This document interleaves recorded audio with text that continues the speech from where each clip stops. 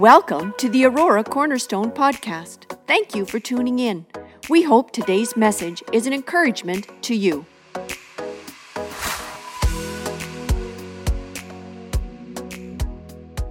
I grew up in the church, my wife and I did, and I grew up in one particular church for 22 years. And then when we went into ministry back in 1999, we pastored one church. So our whole life, we had only been in two churches. The one we grew up in, and then the one we pastored. And I was an associate pastor for about 4 years.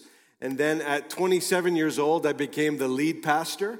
And I stayed as lead pastor for about 12 years, almost 13. And it was 7 years ago next month that we felt led out of our church to go into district ministry. And I'll tell you why. We were getting to a place in our church where I was getting a little tired of ordinary religious church. Maybe some of you feel that way. Not necessarily about here, but just in general. And all my life, I grew up in Pentecostal church where we spoke about the things of God a certain way. We sang about the things of God a certain way. And with the older saints, I heard a lot about what God did. And I got tired of hearing about what God did. I wanted to be part of what God is doing. I celebrate what God did. I honor what God did. I'm grateful for the legacy of what God did. But God is the God of Abraham, Isaac, and Jacob. He's the God of yesterday, today, and forever. And he doesn't change. He remains the same. So whatever he did, he's still able to do today. And so that tension bothered me in a good way. It caused me to become unsatisfied with what I was seeing and doing. And here's the thing, I had to look at myself. I was the pastor. And I love your pastor's heart. We pray together every Tuesday. And I'm honored to be here to encourage this church in these things because I know your pastor's heart. Well, I came to a place in my own heart where I was desperate for the Lord. And my cry, and this now is my life verse, which is Habakkuk 3, verse 2. I'm not preaching that. But Habakkuk 3, verse 2 says, "O Lord, I've heard of your fame. I stand in awe of your deeds. But in our day, in our time, make yourself known." And that's my prayer. In wrath, remember mercy. That before we see the return of Jesus, that you and I would be part of the greatest revival that we've ever seen. And Canada is ripe for a move of God. I'm 47 years old. I've never seen Canada in the state that it's in. I'm old enough to remember growing up in public school where we stood for the anthem and we recited the Lord's Prayer. Anyone else remember that? It seems like ancient history. But that's where we came from. And it's not about Christian socialism. I'm not talking about that. But there was a respect for the things of God, even if a person wasn't religious. There was a healthy honor and respect. And our country does not have that anymore. It's a mess. Plurally, and our social fabric has fallen apart. I've never seen things so desperate. Economically, it's a mess. We are ripe for a move of God where people come back and return to the Lord and say, "Help us." And the good news is still the good news, that Jesus is able to help. The Bible says in John 10, verse 10, the thief comes to steal, to kill, and to destroy. That's his motive, is to wipe you out. But Jesus said, "I have come that you would have life and life more abundant." So wherever you are today, and this is just a preamble before the message, everywhere that my wife and I go now, we find hunger. And we find people that have come to the church desperate for God, and I see there's a lot of diversity in the crowd, and everywhere we've gone now, we find that, and I've met refugees in almost every service in the last 6 to 7 months. So now I find myself asking people, where are you from? Because I'm always being hit by refugees that are coming to the church, even if they don't know Jesus, because they're looking for something. And we have such an opportunity today for the refugee, for the poor, the blind, for the rich, everybody, that people are desperate today like never before. And even if things are great in their life, they still need a Savior. And we have that hope within us. Are you glad you came to church today? Amen. Okay, I'm getting off track here. The evangelist in me is coming out. I have to temper it. So turn in your Bibles to Matthew 22. This is our main text. And the title of the message today is Desire for God. This is what the Lord put on my heart for you after talking to your pastor. And just saying, how can I come? What can I do? And I prayed about this, and this is what I sensed to share with you. Matthew 22. And the context here is that Jesus is being questioned by the religious. I don't know if you've ever found this, but anytime there's a move of God, there's a religious spirit, whatever you want to call it, that tries to kill it. And the Bible describes what true religion is, but man's religion always wants to kill the move of the Spirit. It always wants to choke it out.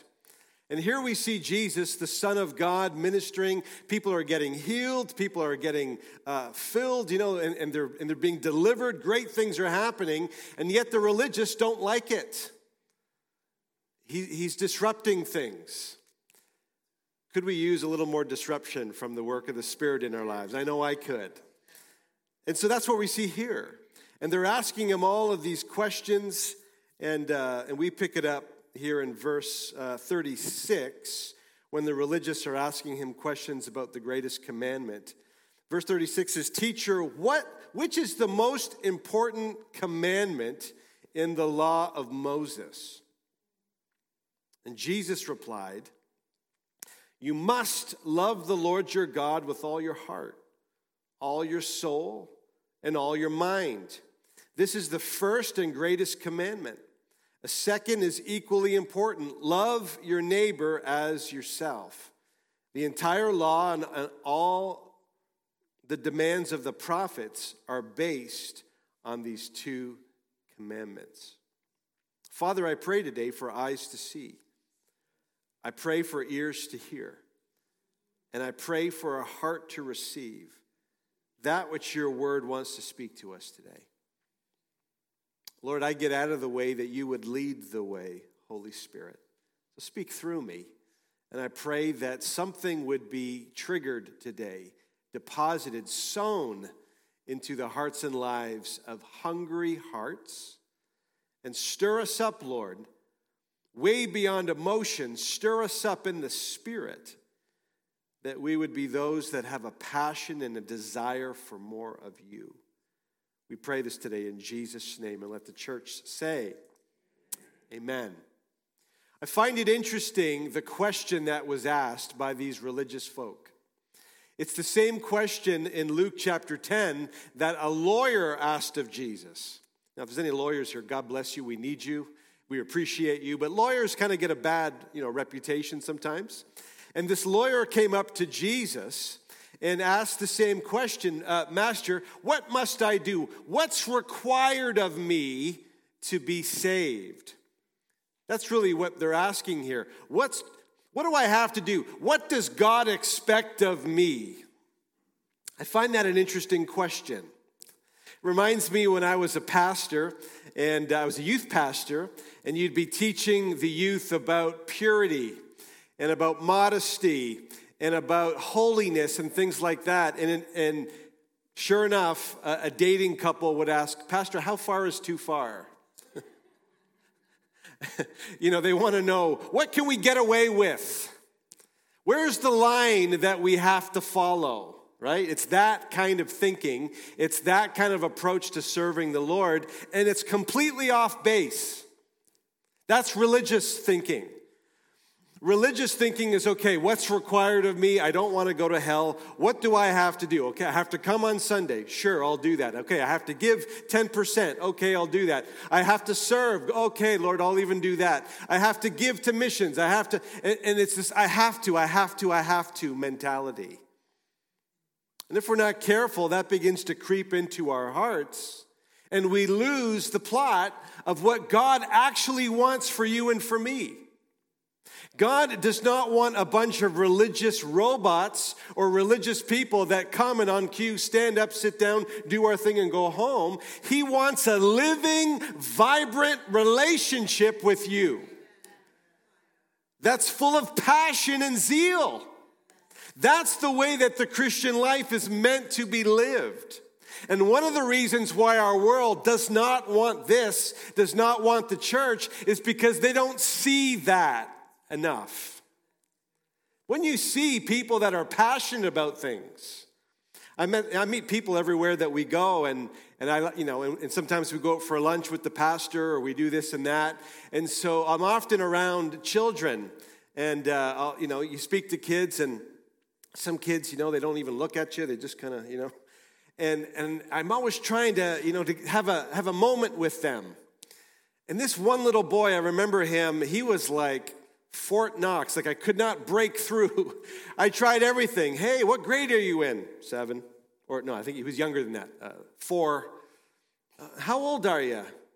8 or whatever. What do you like to do? And he just all one-word answers. I thought, how do I break through? This is a few years ago, and I said, do you play Minecraft? He looked up as if to say, you know what Minecraft is? And I said, yeah, my sons used to do that, and I just wondered if you played Minecraft. Oh, yeah, I play Minecraft. And for the next 20 minutes in that restaurant, it was like I pulled a ripcord, and it was just, and you can do this and that. And I'm, okay, oh, yeah. And it just went off. What happened? I found what he's passionate about. And even though I don't care about Minecraft, I kind of got interested after talking to this kid, right? Because he's passionate. That's the way that the Christian life is meant to be lived. It's meant not just for passion's sake, but we would have a vibrant relationship with Almighty God. That's what God wants. And so that's why when they said, what's the most important commandment? Notice the words of Jesus. He says, you must. Not, well, I hope you get around to it. Or try. He says, you must love the Lord your God. That's where it starts. Because if you're going to obey the commandments, Jesus said, those who love me will obey my commandments. And so it comes from love. I could have a whole list of things that my wife and I, and we used to do this with premarital counseling, and it usually was the husbands, but not always. You would have the expectations talk. Okay, in your family, who did the dishes? In your family, who took out the garbage? Because we're trying to establish expectations. And you would sometimes find a husband or a wife to be that viewed marriage like a contract. Some of you might be here like this today, and please don't elbow your spouse if it's you. At least not here. You can do it later, not here. But they would, say, well, I do this, and you do that. I work hard, and so, I go golf every weekend because I work hard, I deserve that. And then you do this. And they would have this kind of a mentality. And I'm thinking, oh boy. It's not about the golf, or it's not about the shopping, or it's not about whatever. But if you come to your relationship with that kind of a mentality, it's not going to work. Because relationships are designed to be loving and caring, and that's how God created us to be with Him. He created us to have a desire for Him. And here's the part that concerns me as I travel around. I see, I don't know what to call it other than indifference. I see a religious indifference to the presence of God, to the Spirit of God, and a lack of desire to see God move. It's like we're content to have less. And to me, that's indifference. And it's exactly what Jesus predicted. Listen to some of these scriptures. And I didn't give them to the guys at the back, forgive me. There's a couple here that the Bible warns about in the last days. In 2 Thessalonians 2, it says there will be a great falling away. Think about that. It's talking about the church. It's talking about those who know God, that in the last days there will be a great falling away, a lack of fervor, a lack of affection for the Lord. Matthew 24, Jesus says, many will fall away and betray one another because lawlessness will be increased, and the love of many will grow cold. Anyone else seeing evidence of that? When you go to the grocery store, when you go to school, there is such a lack of tolerance for anything. The love of many. People don't take care of their parents the way they used to. It's selfish culture. Luke 21 says, watch yourselves, listen to this, watch yourselves lest your hearts be weighed down with dissipation and drunkenness and the cares of this life. What does that mean? It means if you're not careful, you will take your eyes off of the Lord and off of his kingdom, and you'll get weighed down with the cares of this world, and your heart for God will grow cold. That's a real thing that the Bible warns us about, because we live in this world, but we're not of it. But if we're not careful, we get drawn into this world. And that's why Jesus shared this story in Matthew 25 about the bridesmaids. There were 10 bridesmaids, he said. And 5 of them, they brought enough oil for their lamps so that when the groom came in the middle of the night, or if he came late, they would be ready for him. But then there were 5 others that did not bring enough oil, so that when it was time for his return, they missed it. And the point that Jesus is making is our lamps need to be full. We need to have enough oil. We need to make sure that the fire of God is lit on the inside of us. So I'm painting a picture here today of what God wants for you, where many people are, but I'm also going to give you good news. Anyone want some good news? Now, I'm district superintendent, so I'll do it this way. Can I have a motion, please? Anyone want good news? Moved and seconded, all in favor of good news? It is carried. All right. I'm not going to leave you with bad news, because that's not the gospel. The gospel is called good news. And here's the good news, friends. You can change your apathy today. You can change if you're in a place of spiritual dryness or spiritual malaise, or you're cold in your spirit. You can change it today before you go home. It takes a decision and it takes a response. And I'm here to tell you that God will meet you right here in this place, right where you're at. All we have to do is humble ourselves. And one of the things I've found is that it begins by just being honest with the Lord and recognizing that I'm not where I need to be. That's where it starts. The second thing that happens is we value the things of God. We begin to say, Lord, all of this other stuff, it's okay, but it doesn't match my worth and my value for you. You have to value this. And Jesus told a story of a man, right? He was walking along, and he came upon a hidden treasure. Maybe you've seen those people on the beach with the... what do you call those things? You know, the metal detectors? If you have one, God bless you. I always kind of laugh at those people inside. Like, really, what are you expecting to find, right? They're on Coburg Beach or Wasaga Beach. Like, probably everything that is going to be found, maybe. But anyway, this guy, he found this treasure. And he valued it because he knew it was worth more than everything he had. So Jesus said, what did he do? He went and he sold every possession. He sold everything that he could in order to buy that field so that he could have the treasure in it.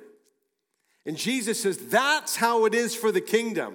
When you realize, when you see the value of what's being offered to you, not just heaven, not just eternal life, but a connection with Almighty God. That you can have life now in this place. In spite of what's going on, what's offered to you is real peace.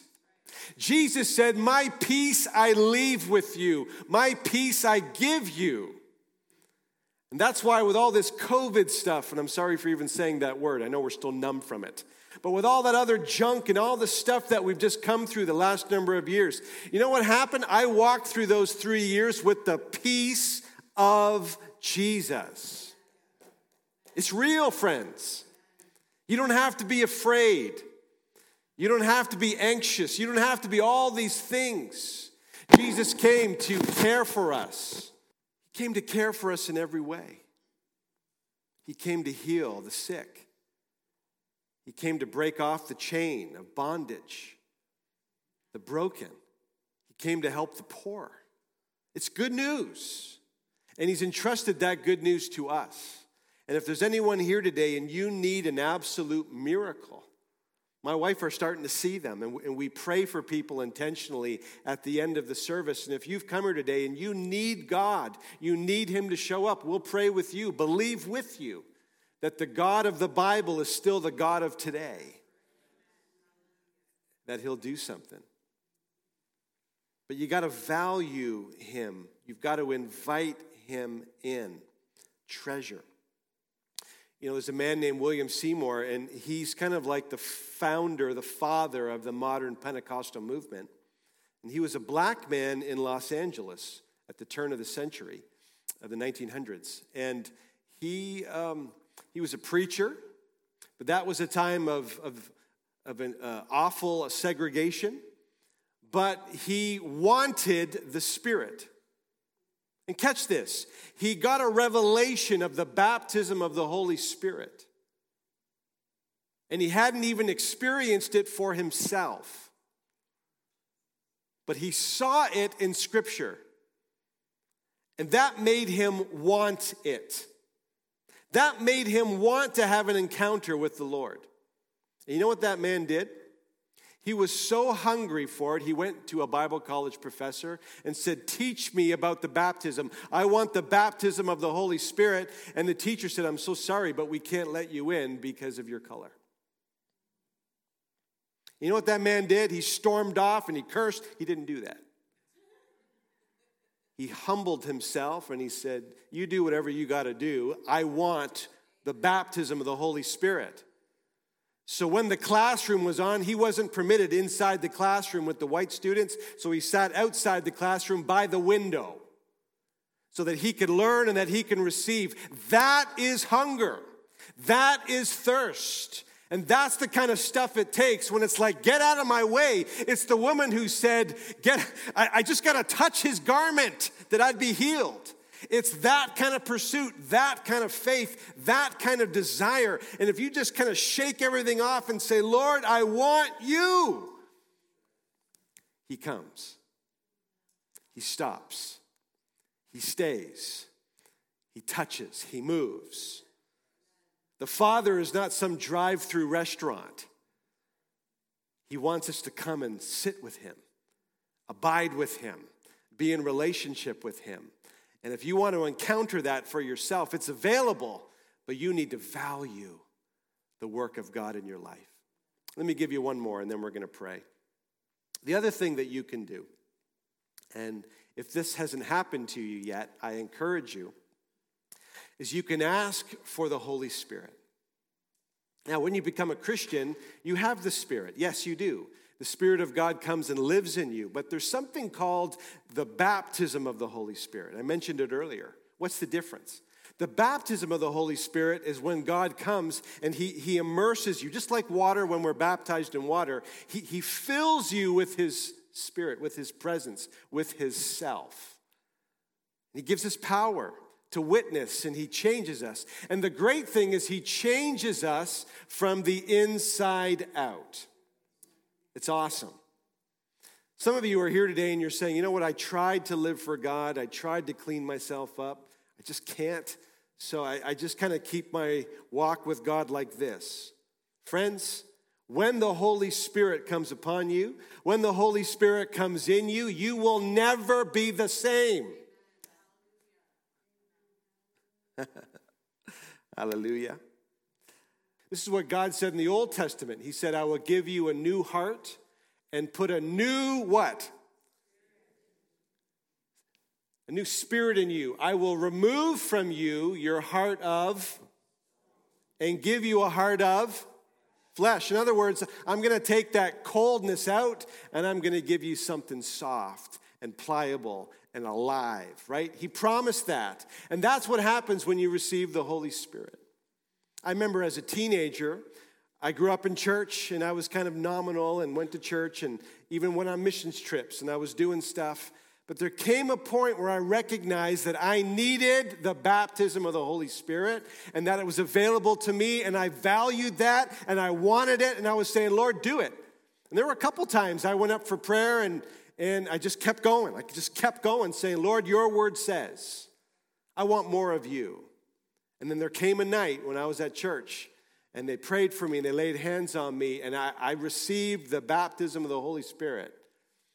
And that week I went home and I used to had a routine with my mom. She was a single mom. My dad passed away, and so we'd come home. She would start dinner. I'd put the dishes away from the dishwasher, and then we'd sit down and we watch a program together on TV or something like that.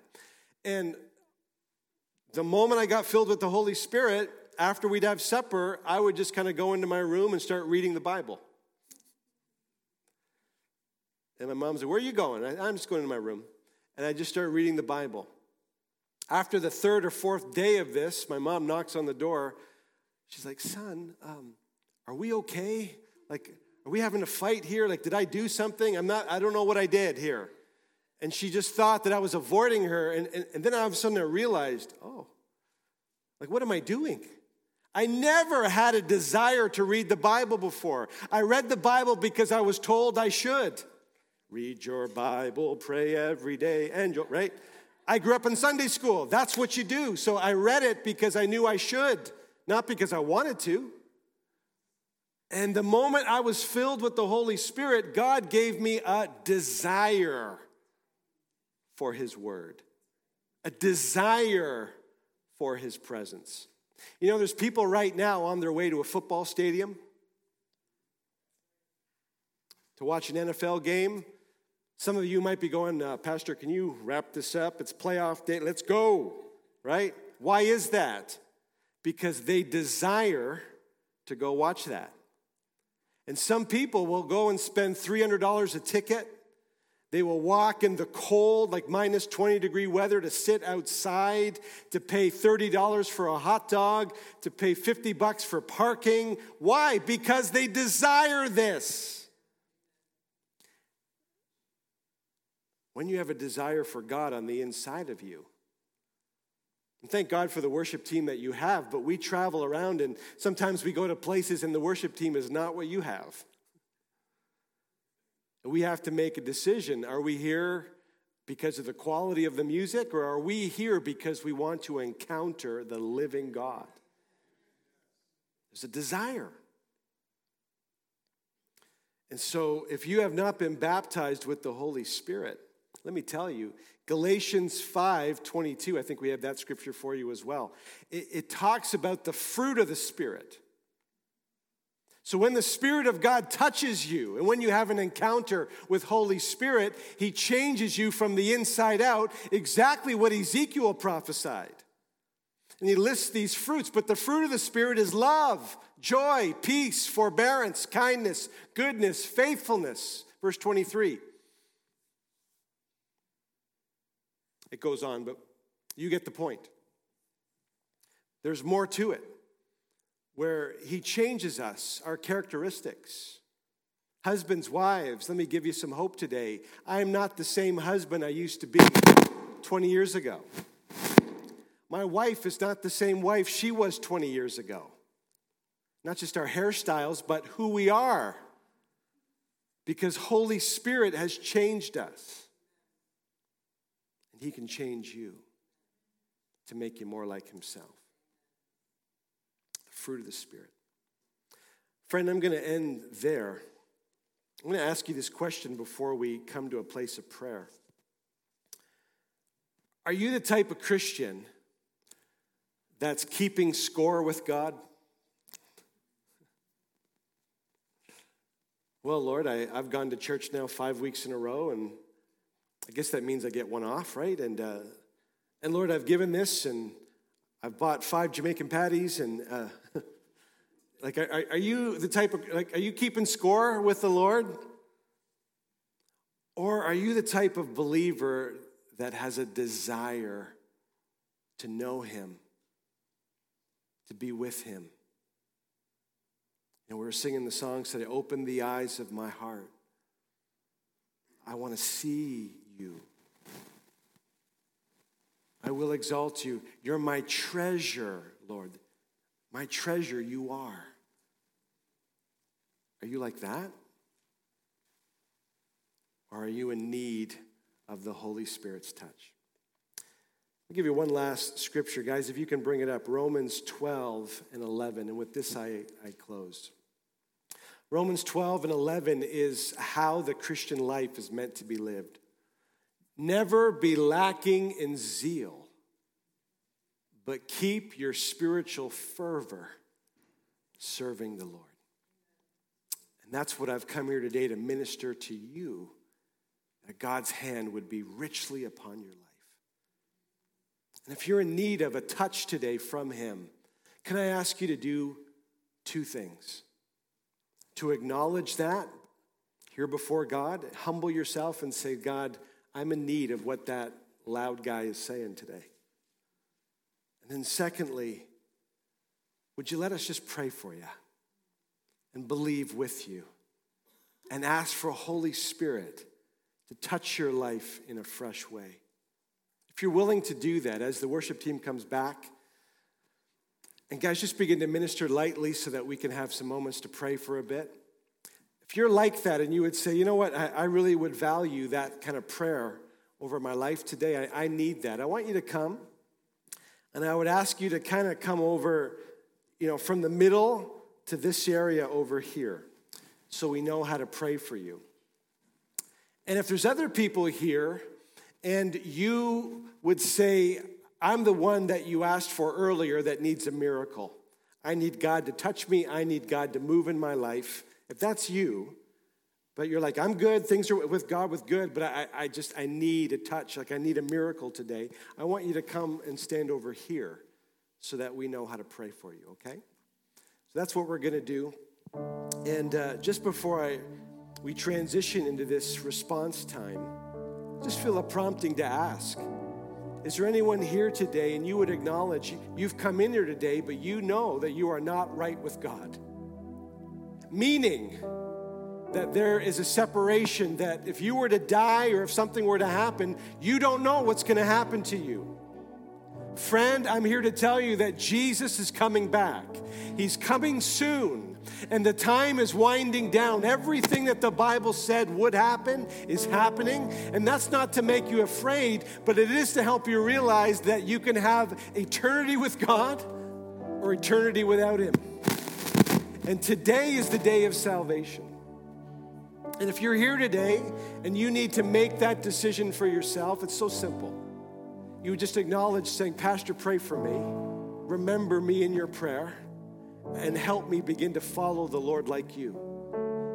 And if you would do that today and just say, I'm in need of a Savior. I'm in need of God to forgive my sin and to make me right with him. I just want you to raise your hand. I'm not going to embarrass you. I'm not going to call you up. But you do need to acknowledge this before God and one another, saying, that's me. I need this. Is there anyone like that? I don't know you, so I want to give you the opportunity, and I felt the prompting here today. Don't be shy and don't be embarrassed. This is why this church exists, to share that message with those who need to hear it. So if you're here today and you would say, Pastor, I need to get right with God, pray for me, please. Just raise a hand and I'll pray for you. God bless you, sweetheart. Is there anyone else? God bless you, sir. Amen. God bless you, ma'am. Amen. God bless you. Amen. Praise God. God bless you, sir. Those that raise a hand, I just want you to pray with me from your heart. Lord Jesus, I ask that you would come into my life. Lord, I acknowledge that I need you. And I thank you that you've come to save me today. Help me to live for you. I want you in my life. So Lord, help me to put you first. And now wash me and fill me with your Holy Spirit. In Jesus' name I ask. Amen.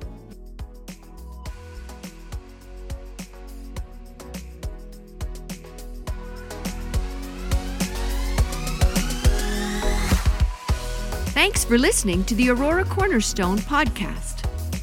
Remember to subscribe.